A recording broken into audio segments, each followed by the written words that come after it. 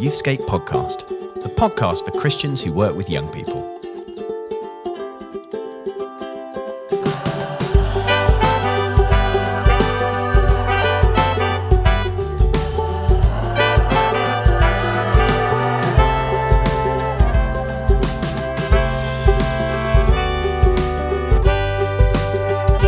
Friends, you found us. We are the hosts of the Youthscape podcast. It's me, Rachel Gardner, sat next to my friend Martin Saunders, and we're ready to bring you yet another wonderful episode in this fabulous season, thinking about big conversations with young people. Martin, welcome. Thanks very much. Yeah, do you know you haven't made fun of my mug yet? I was about to make fun of your mug until you go whispered off air, I've got a good thing. So, I've got a good thing. Yeah. You are sporting a mug that's been sat there most of the day with cold dregs of tea.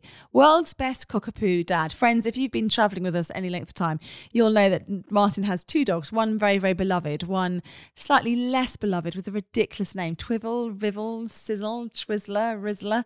Not quite sure what the name is. But I'm thinking... I shall leave that hanging. I'm not going to fill it in. From looking at this mug...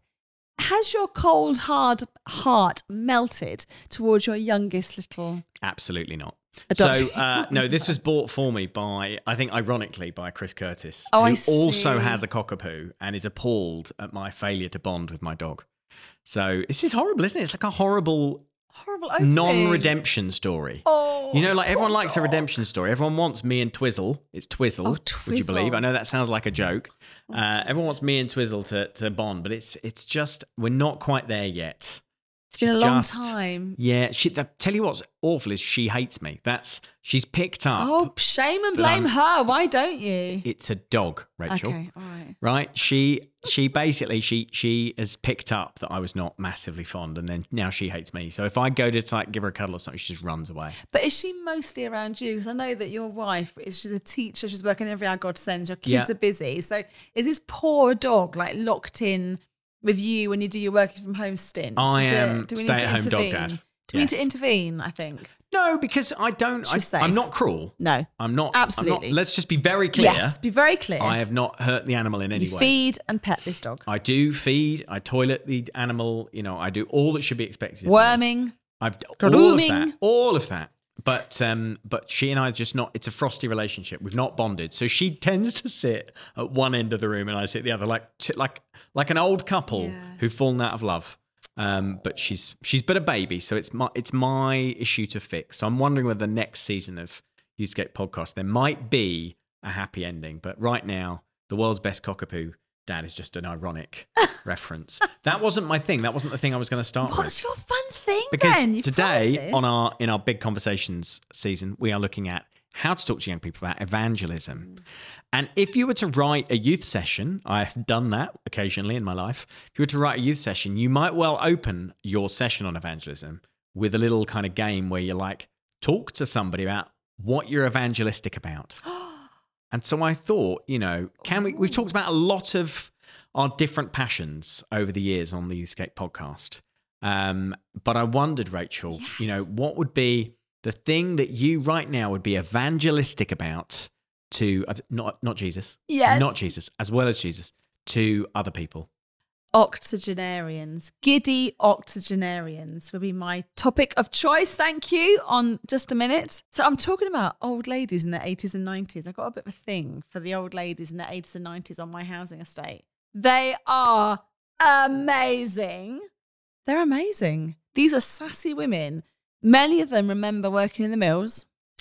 Many of them have been through the most horrendous times in life. Many of them have buried spouses, sometimes children. They've seen life come and go, and they are just brilliant. So we planted this church plant, resourcing church plant for young people.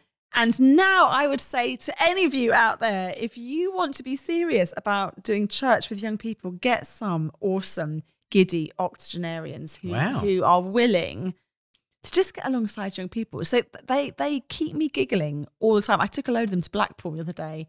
It was completely hilarious. Because all those shops that I told you about that sell rock and other stuff, they were just crazy. They went into the mall. They were singing their songs really loudly. They were a nightmare. I had to get them back on the minibus and tell them all off. But I love them. So old ladies in Blackburn are my thing at the moment. Wow.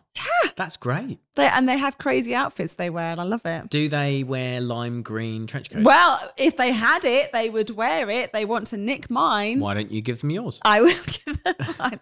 And they are brilliant with our teenagers. I think that's probably why I love them the most, because they are of a generation that have seen a lot come and go. They're not put off by challenging behaviour. They just love these young people, genuinely. This is not like old people being patronising. They, so that's what I'm, and my other thing is bright colours and good coffee. How exciting. So things that we're evangelistic about.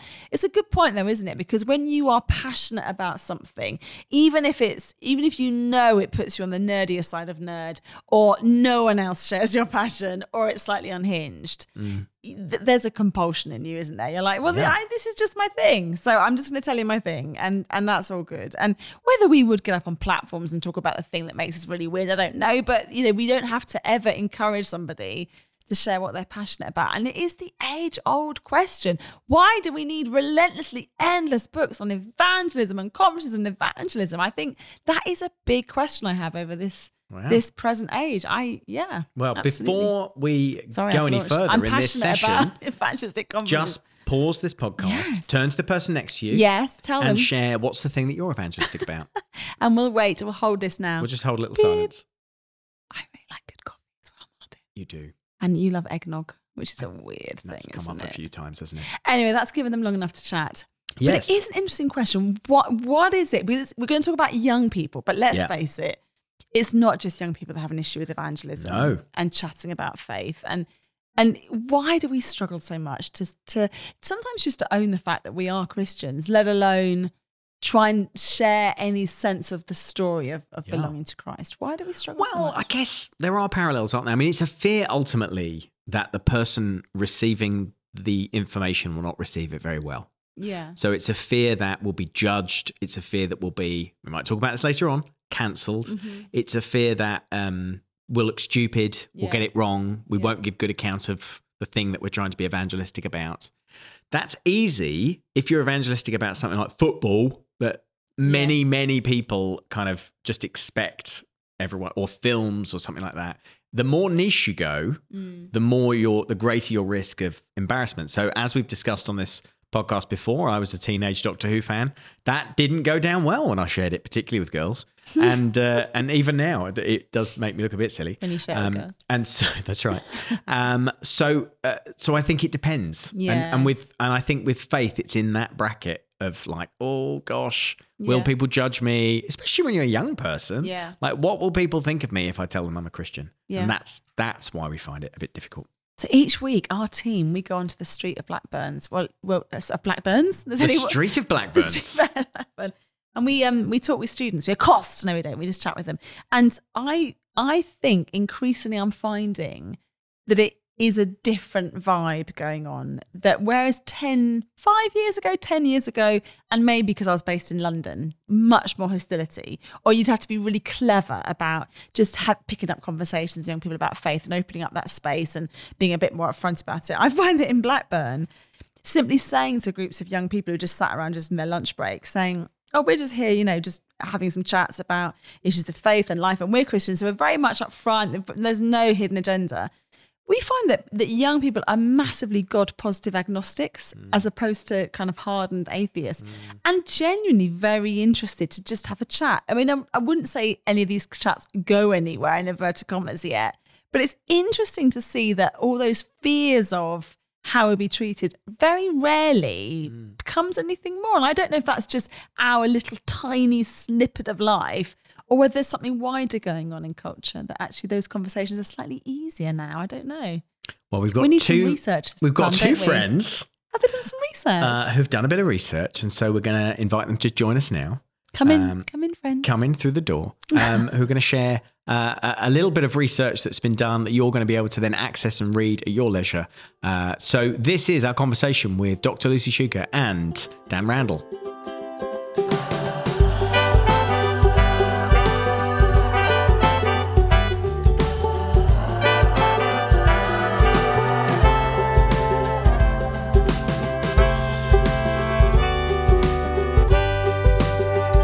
So we've got two guests today, which is unusual for us, and it's mixed media. So we've got Dr. Lucy Shuker in the studio, and then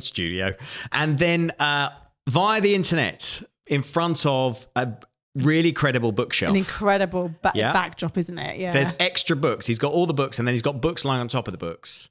The Reverend Dr.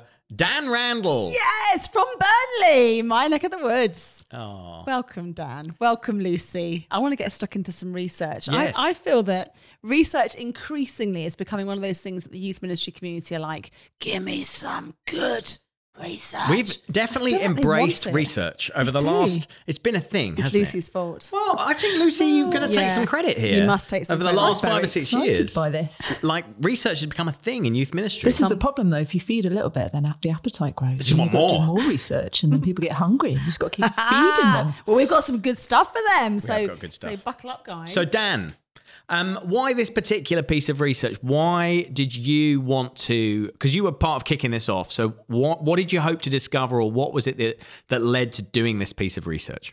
Yeah, that's a really good question. Just before I answer that, though, I think just to honour Lucy, she's like the queen of research. Amen. And I think she is making people addicted to research, which is good. Even people that don't fully get it like me. So we began, I realised at the start of the pandemic, over 2 years ago in March 2020, we couldn't get in schools. Well, most schools workers couldn't get in schools to reach young people. There was a few who still could. We weren't allowed out on the streets to reach young people. Most youth groups, social media was okay at best, let's be honest. And so this piece of research is all framed around how we equip young people to share their faith. And that's always been something that's been there. But all of a sudden that became top of the pile of how we reach young people is via young people. And something that I've been passionate about for a long time. And so I guess I saw the opportunity, or saw a prophetic moment, depends how you want to look at it, of how do we then harness this moment to help the youth leader, help the church leader, help the organisation leader to see this as the greatest opportunity. To equip young people to share their faith where they are. Because young people have more influence on social media. Yes, they were out on the streets, not trying to give them a bad rep, but they were, because they couldn't stay cooped up, or it wasn't safe to stay inside. And they were still in school. As high percentage of young people were still at school. And so how do we best do that? And recognizing this is a great opportunity to do just that. We began a conversation with lots of leaders. How do we do something about it? Is this a real need? Is this something we want to get together and do something about? And then we said, well, we really need to know what's going on. We've got lots of anecdotal comment, story, which is all great and encouraging, and some of it not so encouraging. But what is actually going on? Is there a boldness of young people wanting to share their faith? How are young people sharing their faith, and how do we best equip them to do so? So, Lucy, you took up the challenge with Dan and others to do this bit of research. How did you go about finding out the answers? Give us the methodology behind it. I've learned that word from you. It's a big word. Ding! You said it just right, Rach. We did 3 things. So the first thing we did was we tried to find teenage Christians who hadn't grown up in church, because there's a bit of an assumption there that if it wasn't your family that's the primary influence and you've come to faith, then it was probably a friend, and that would give us an insight into how peer evangelism works in depth. There's a story to be told there, which is that we really couldn't find many, and so actually we ended up doing this kind of week-long conversation online with about 16 young people, only 5 of whom actually grew up in non-Christian homes. But what we did learn from that is just some of what it's really like for young people in terms of the barriers for them, what they feel open about, what they are scared about when it comes to talking about faith. And from that very rich conversation, we then designed a survey, and that went out to... Well, actually, it was started being completed by about 3,000 young people. And then we whittled it down to about 900 who said they were Christians. And then when we said, do you do any of these things once a month? And they had to only do 2. And then we classed them an active Christian. And then those are the ones we did a survey with. So 480 active Christians. And then the last piece of it was a survey of youth workers. And we had 255 of them. So we actually built up quite a good picture from 3 different sources of peer evangelism amongst young people. What's the title of this piece of research, by the way? We haven't said that. Okay, well, it's Influencers. This was Dan's idea. It's a great title. We just thought, was peer-to-peer the most catchy thing on planet Earth? Probably not. So influencers, and obviously it's riffing on the idea that young people are influenced in a range of ways, primarily like by people they follow online and social media, but also that they themselves are influencing each other. And as you become a teenager, actually it's the peer group that in some ways overtakes the family in terms of a site of primary influence. I was chatting to someone the other day who said, shouldn't there be a question mark at the end of the report? Like, are they actually influencing people or not? And I said, no, you have to read it and find out. But I think it all is embedded within the belief that, yes, we do think, even though you don't often see the fruits of the ways that you behave in peer groups, you really do have an impact. And young people do have influence. And in so many spaces, they're quite disempowered. So to empower them to say, the way you are with your mates makes a difference, I think it's really important. So I'm going to take that imaginary question mark off. Fantastic. No, it is influencers. So what did you find? I mean, that's, I think, the big question we want to ask. What did you find in this research? Dan, go for it. Tell us. What surprised you? I think the thing that surprised me the most was how low down young people's, I don't know if the word confidence is correct. Lucy can correct me, but I guess how low down in the rankings they listed inviting their friends to like a great youth group event. Like, I think we would all probably make the assumption young people probably aren't that confident to invite their friends on a Sunday morning to church or the church experience because maybe like they think it's too traditional or whatever it might be, whatever young people's hang-ups on it are. But actually, like, what about a great youth event that's invitational? It was actually lower down than things like sharing their faith online, sharing their faith face-to-face with their friends. And so that really, it surprised me because I thought they've got more confidence in themselves communicating something about faith or sharing trusted content from someone else on their own social media than maybe they did in their youth leader. So we can either take that as a bit of a kick in the whatever as youth leaders, or we can take it as well as a generation who want to own this more, who maybe want to shape this more and who want to carry it. That's the beauty of research, is it gives us hopefully a bit of a snapshot, a bit of a picture of how things are now. And so it's interesting you use that word generation there, because I think there is a generational difference that you're describing there, because some of our assumptions are not based in nothing. Like traditionally, young people, it seems, and we don't have research for this, were more confident bringing, their friends to something that an adult leader leads. But actually what you're describing chimes with what we know about this generation, that they love to create and curate, point people to other stuff, to collaborate with each other and share content rather than necessarily going to trusted institutions and voices. So that chimes. And therefore, we need to know what's going on with this group of young people right now. Yeah, I agree, Dan. I thought that was really surprising because, I mean, one of the assumptions that I brought into this research was that there would be a lot of nervousness from young people and a lot of resistance to the idea of sharing faith. I think because some of the widest stuff we've done at the Youthscape Centre for Research has found, I suppose, a respect for other people's beliefs to the point where you might own your own, but you certainly think you would be very hesitant to think that means anything for you. And I'm not sure we completely have found that's not the case. But I think we have found more openness to talking about or owning your own faith than I might have assumed. So when we asked about first we asked, do you think you've ever influenced friends or non-Christian peers to explore Christianity? And 90% said yes, in some ways. Only 10% that were like, no, not at all. Now, that broke down to a kind of 60% said yes, but 49% of that was like, a little bit. Yeah. And 11% was a lot. And then the other 40% was made up of 30% that were like, no, not really at all. No, I don't think so. And 10% like, not at all. So it's a mixed picture. But then when you ask those who if you exclude the 10% who said they didn't think they'd influenced peers at all and said, how do you think you influenced? We gave them a range of different options. They're all kind of verbs, basically, like telling, showing, inviting, introducing, helping. And you could see those as just different ways that you could in some way make a reach out. And telling someone about faith was at the top.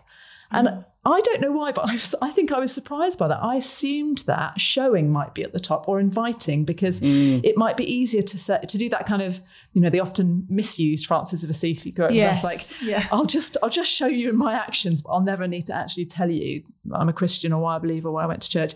But 71% said they told people about their faith, followed by 41% saying they showed friends what it is to be a Christian, and 35% inviting. So double the number said they talked about it than invited. Wow. So what we also found was youth leaders are much more likely to emphasise inviting as a form of evangelism. Yes. So we asked this in a range of different ways. How do your churches encourage young people to evangelise? Those who are active disciples, how do you see them doing it? What would you do to encourage young people to evangelise? And the top answers in all of those were invite, invite, invite. And yet when we ask young people, they say, I will talk about it. So I think that's fascinating. And if I was a youth leader, I would want to talk to my young people and find out if that was true for them. Well, Dan, as well as being director of Hope Youth, you are a youth worker. You've been a youth worker for a while in Burnley. So what do you make of this now with your research hat taken off? But what does this say to you about what young people mean when they say they talk about their faith? Do you have any insight into that? Yeah, I think this research has really showed me, and I think us I think not to speak on behalf of the whole team, but I think it tells us even more about the communities that we work in and the young people, like all the young people we work with in an area, so thousands of young people in a town or whatever it might be. One of the things I was reading when we began this fresh journey looking at peer-to-peer was the book called The Nurture Assumption by Judith Harris. And she's associated post-war, the fact that it was basically, child to adult was the transition, and understanding this kind of in-between and how they had influence on each other. And I think that what this research shows is, in particular what Lucy's pointing out around the telling thing, isn't just for Christian young people. I think it's for any young person, because that book shows us some of that, and some of some of what sociologists are seeing as well, is that in a post-truth society, as we would reference as Christians, or probably what society would view it more as is your own truth society, that actually people are more boldly able or feel more confident to share their truth with others, to share what they believe with others, full stop, because there's more of a culture of respect. There's more a culture of actually understanding each other. And so I think that really helps me from a local context, because then that helps young people know that actually they're in mutual respect, connections, relationship in their school, but also encouraging and empowering them to know actually people want to hear what you believe even more than just you showing it through being kind or listening. That actually people are more and more interested in what you believe and what God said. Is God good? Some of those bigger questions that have been looked at in another piece of research Lucy's been involved with. And so I think that's incredibly powerful, but that's also in a tension with, again, something nationally, but then something I'm seeing locally is cancel culture. And I don't know if you want to come back to this later, but I guess the idea of that young people are putting their necks on the line by saying that I'm a Christian now. Because there's lots of more assumptions, or lots more thought out there of what Christians believe. We're in a space of a de-churched generation, an unchurched generation with a de-churched generation previous to them, who actually, their opinion of Christians is being formed through maybe certain press around certain issues about what a certain church believes about this or what a certain church doesn't believe about this. And therefore that's cast onto the young people that they're friends with. And therefore how willing they are to listen to them that God is good or God is love. And yeah. And how much of a barrier do you think that is when it comes to evangelism? Yeah, this idea that if I actually do this thing you're asking me to do, youth leader, if this fundamental element of my discipleship that you're telling me is sharing my faith, if I do that, I will end up an outcast. I will end up socially losing way more than previous generations. What does that do to young people, and what do we need to do as leaders to help young people navigate that? I think Lucy might have more thoughts, but the simple picture that comes to my mind is of the old school stocks in the village. That's what's happening to young people who get cancelled. And I'm not just talking about Christian people getting cancelled. I'm just talking about anybody getting cancelled. It's kind of that. That is the picture that comes to mind that a friend shared with me. And so it's so true that actually that is what's happening. It's not just I might unfollow you for a bit, but the unfollow comes with so much more now. And it's not just about social media living, but also I've stopped trying to describe how social media and reality are so blurred for a young person now, because I can't even fully understand it myself because they're so separate for me. But actually these are so interwoven, so blurred that is just spilling over into every aspect. And so how long they're in the stocks for, having whatever thrown at them, it's a dread. It's a huge fear. I think that question is really important, and that is one that I think every youth worker should be having with their youth group is, right, here is the trap as it currently exists. So 70% of young people we surveyed agreed or strongly agreed that they should, I'm going to get the wording right because I think this is really interesting, that they should try to encourage others to become Christians.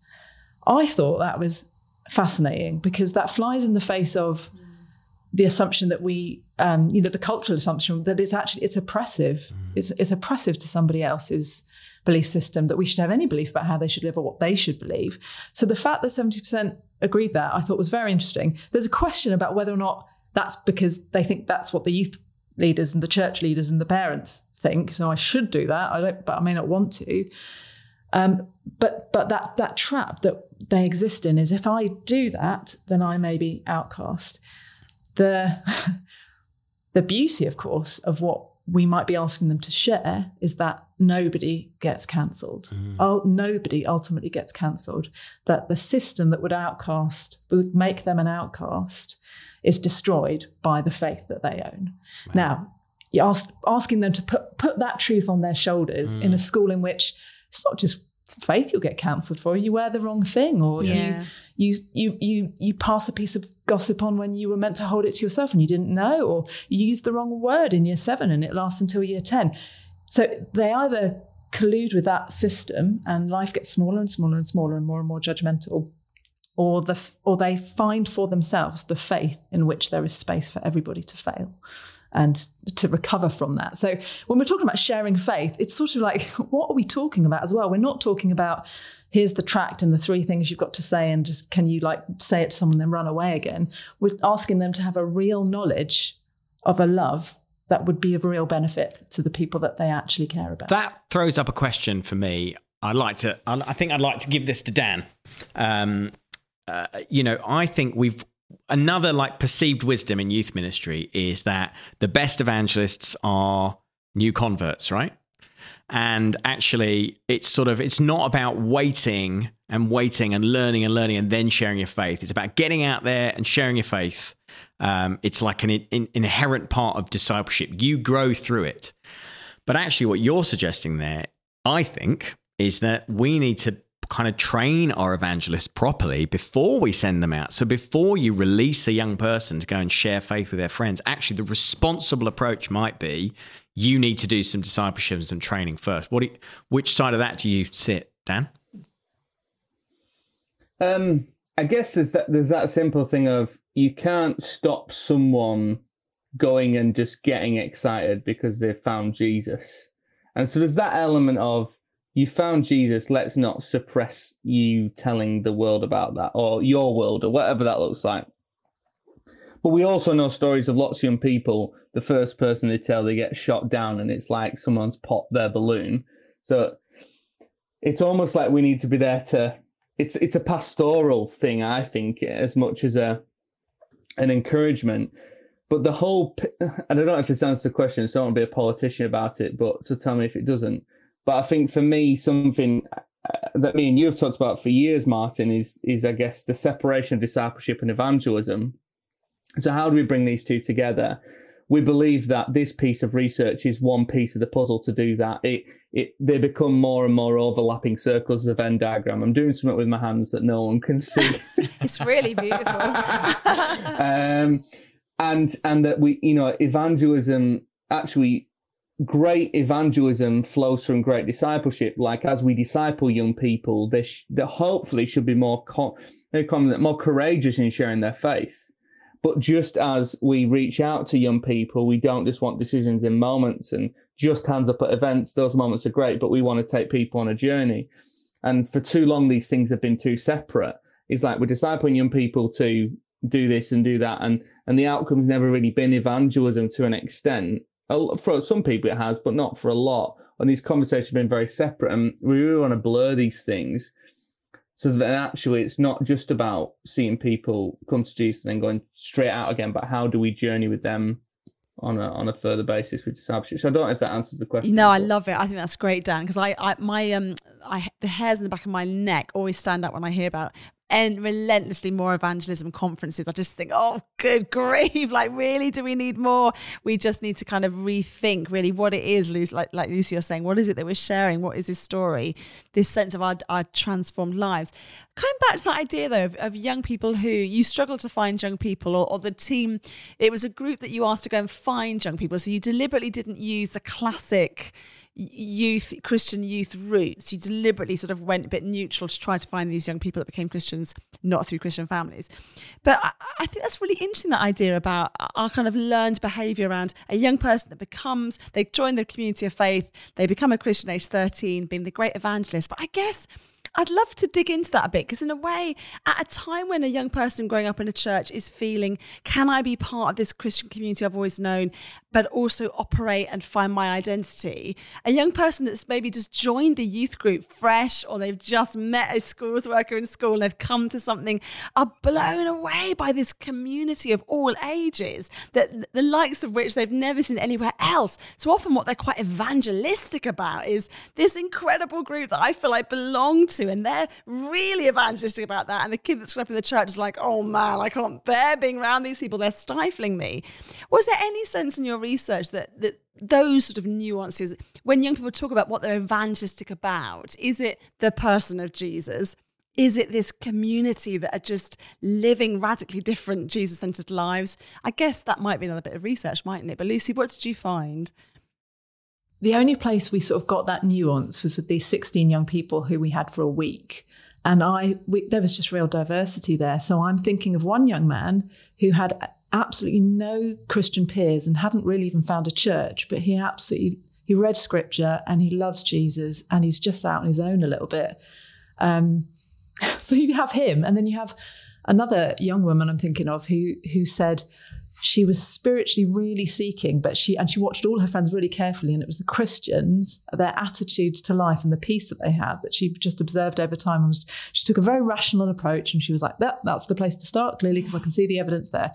And then others who were incredibly enthusiastic about the depth of friendship they had found. And so on this, I found this really interesting from the qualitative research, was that the peer groups that we heard about, there were really high levels of spiritual support. Like, compared to my youth group experience growing up, which was largely social, it was like we had a really nice time together and really liked the friends and there was good stuff there. But these young people were praying together regularly, and they talked about the reason that they were so enthusiastic about faith was because they'd found this level of community and support and prayer that was really meaningful to them.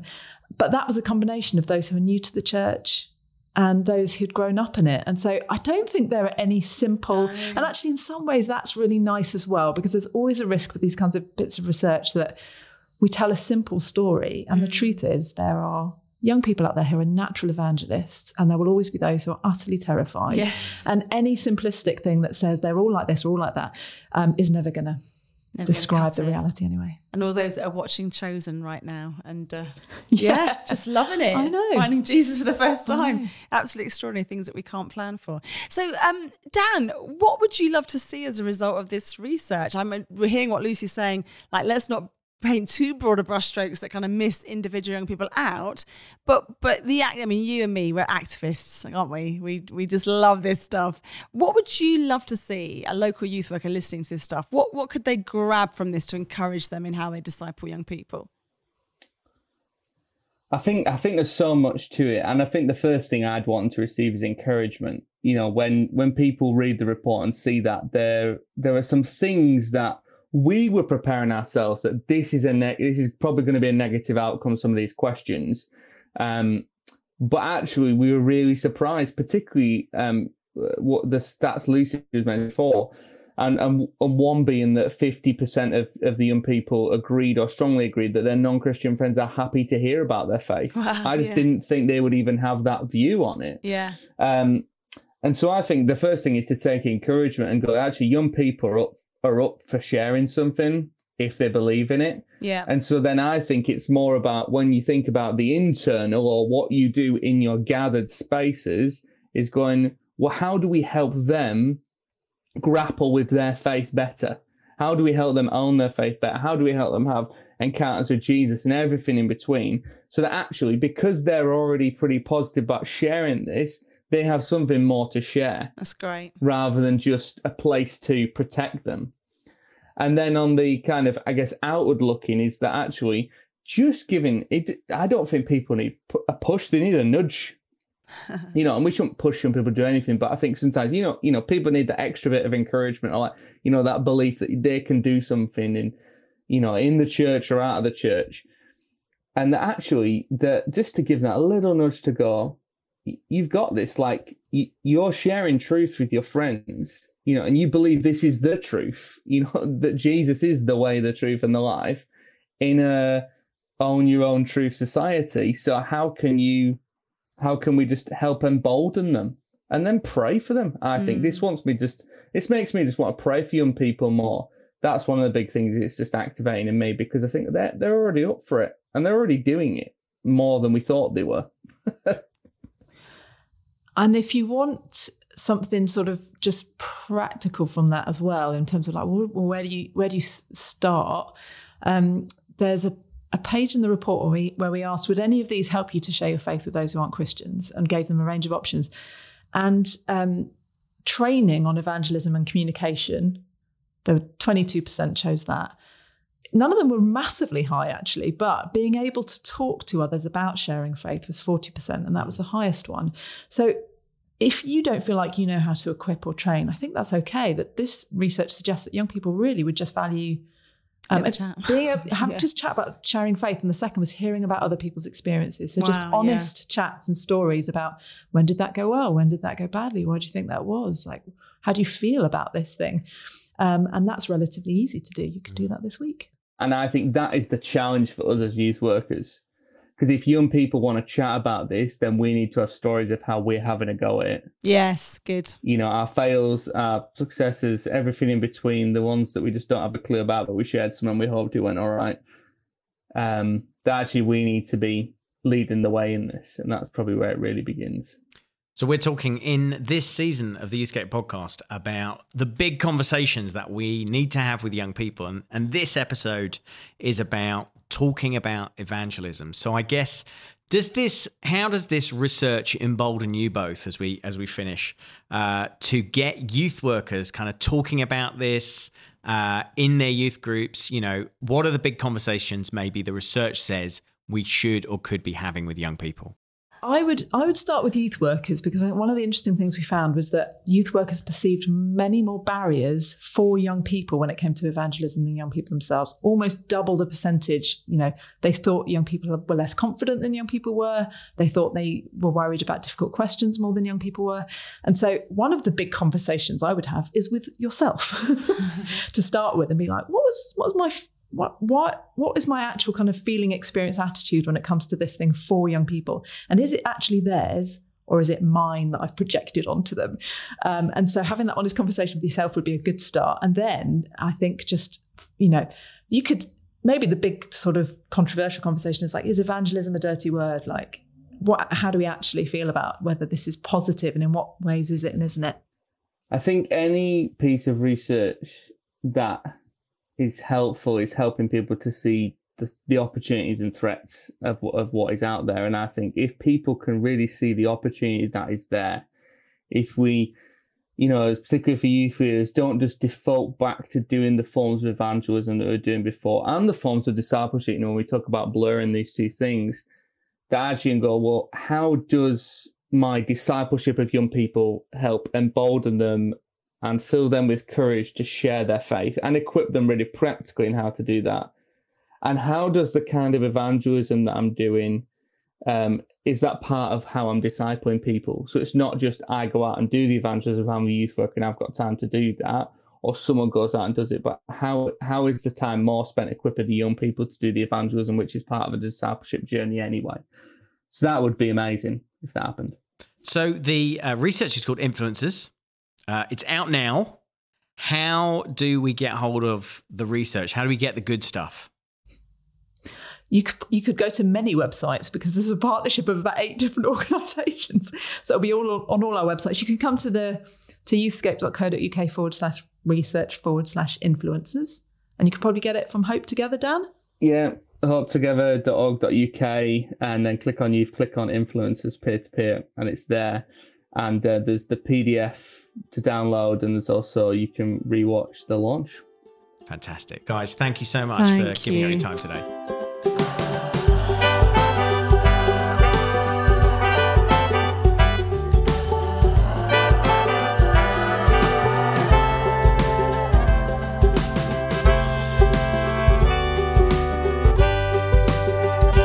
I'll tell you something, Rach. I have had a little exciting experience recently in the youth ministry that I helped to lead, around seeing some of this peer evangelism thing happen very naturally. Fantastic. And I have to say, here's the awful thing. It's taken me by surprise.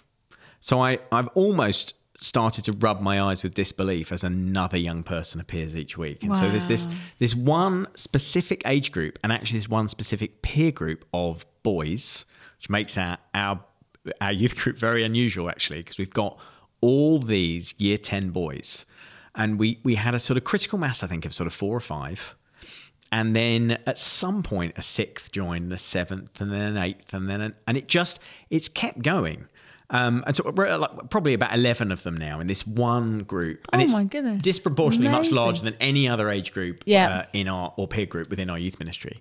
But it's been amazing, and it's just this kind of, I don't know if it's this one kid who's really good at inviting and at making faith normal. Yeah. It's actually, when I analysed it, it's an incredibly old-fashioned idea, the young life idea of the key kid. Do you remember that idea? Yes, well, Nike used it with trainers. The 70s and 80s, the idea that you get the key kid, you get the cheerleader, you get the quarterback, and you'll get everyone else. Well, we've kind of experienced that of just a young guy who who wears his faith on his sleeve, but is really normal and really likable, and he just keeps bringing more people, and it's been really incredible to see. But I feel a bit bad that I feel so surprised about it. Like, of course, this is what should happen. Why should I? And I feel slightly grumpy, if I'm really honest. It's got absolutely nothing to do with me. That wasn't your amazing assembly. I didn't put anything good on. In fact, lesson. This has been like the weakest kind of term of youth programming we've ever run. And they just keep bringing more kids. Love it. Yeah, I don't. Love it.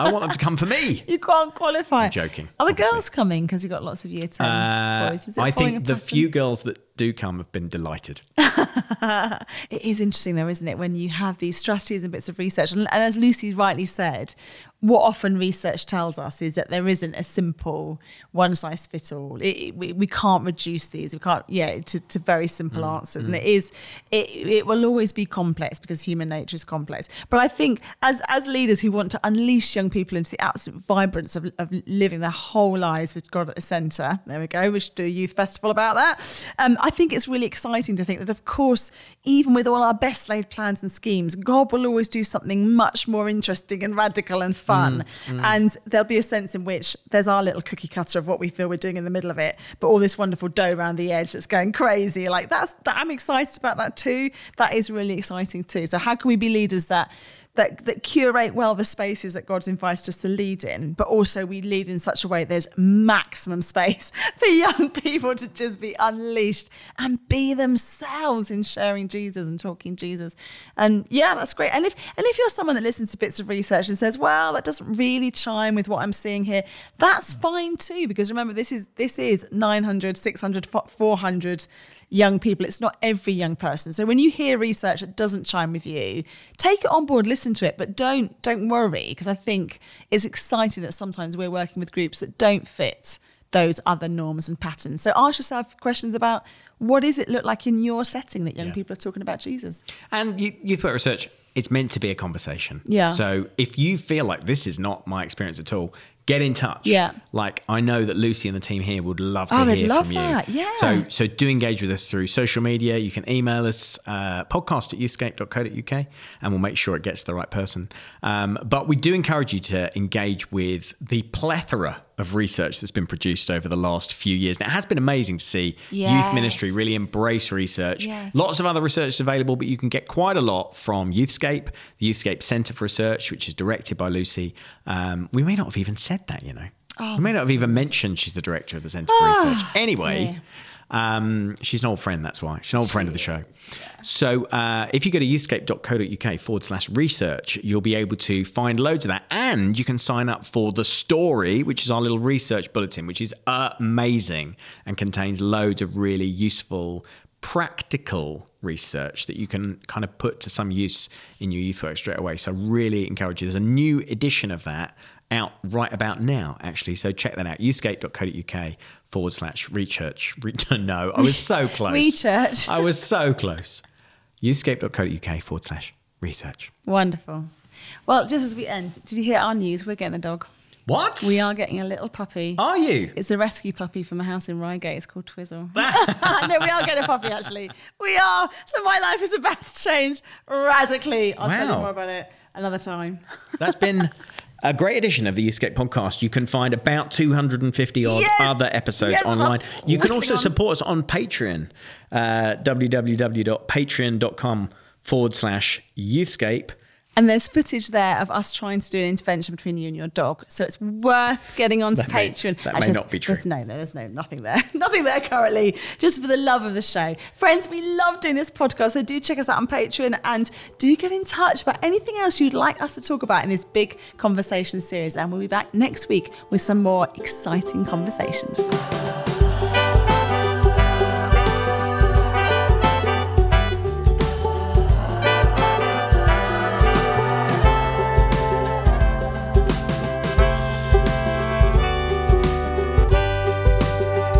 Quivel, rivel, sizzle, twizzler, rizzler.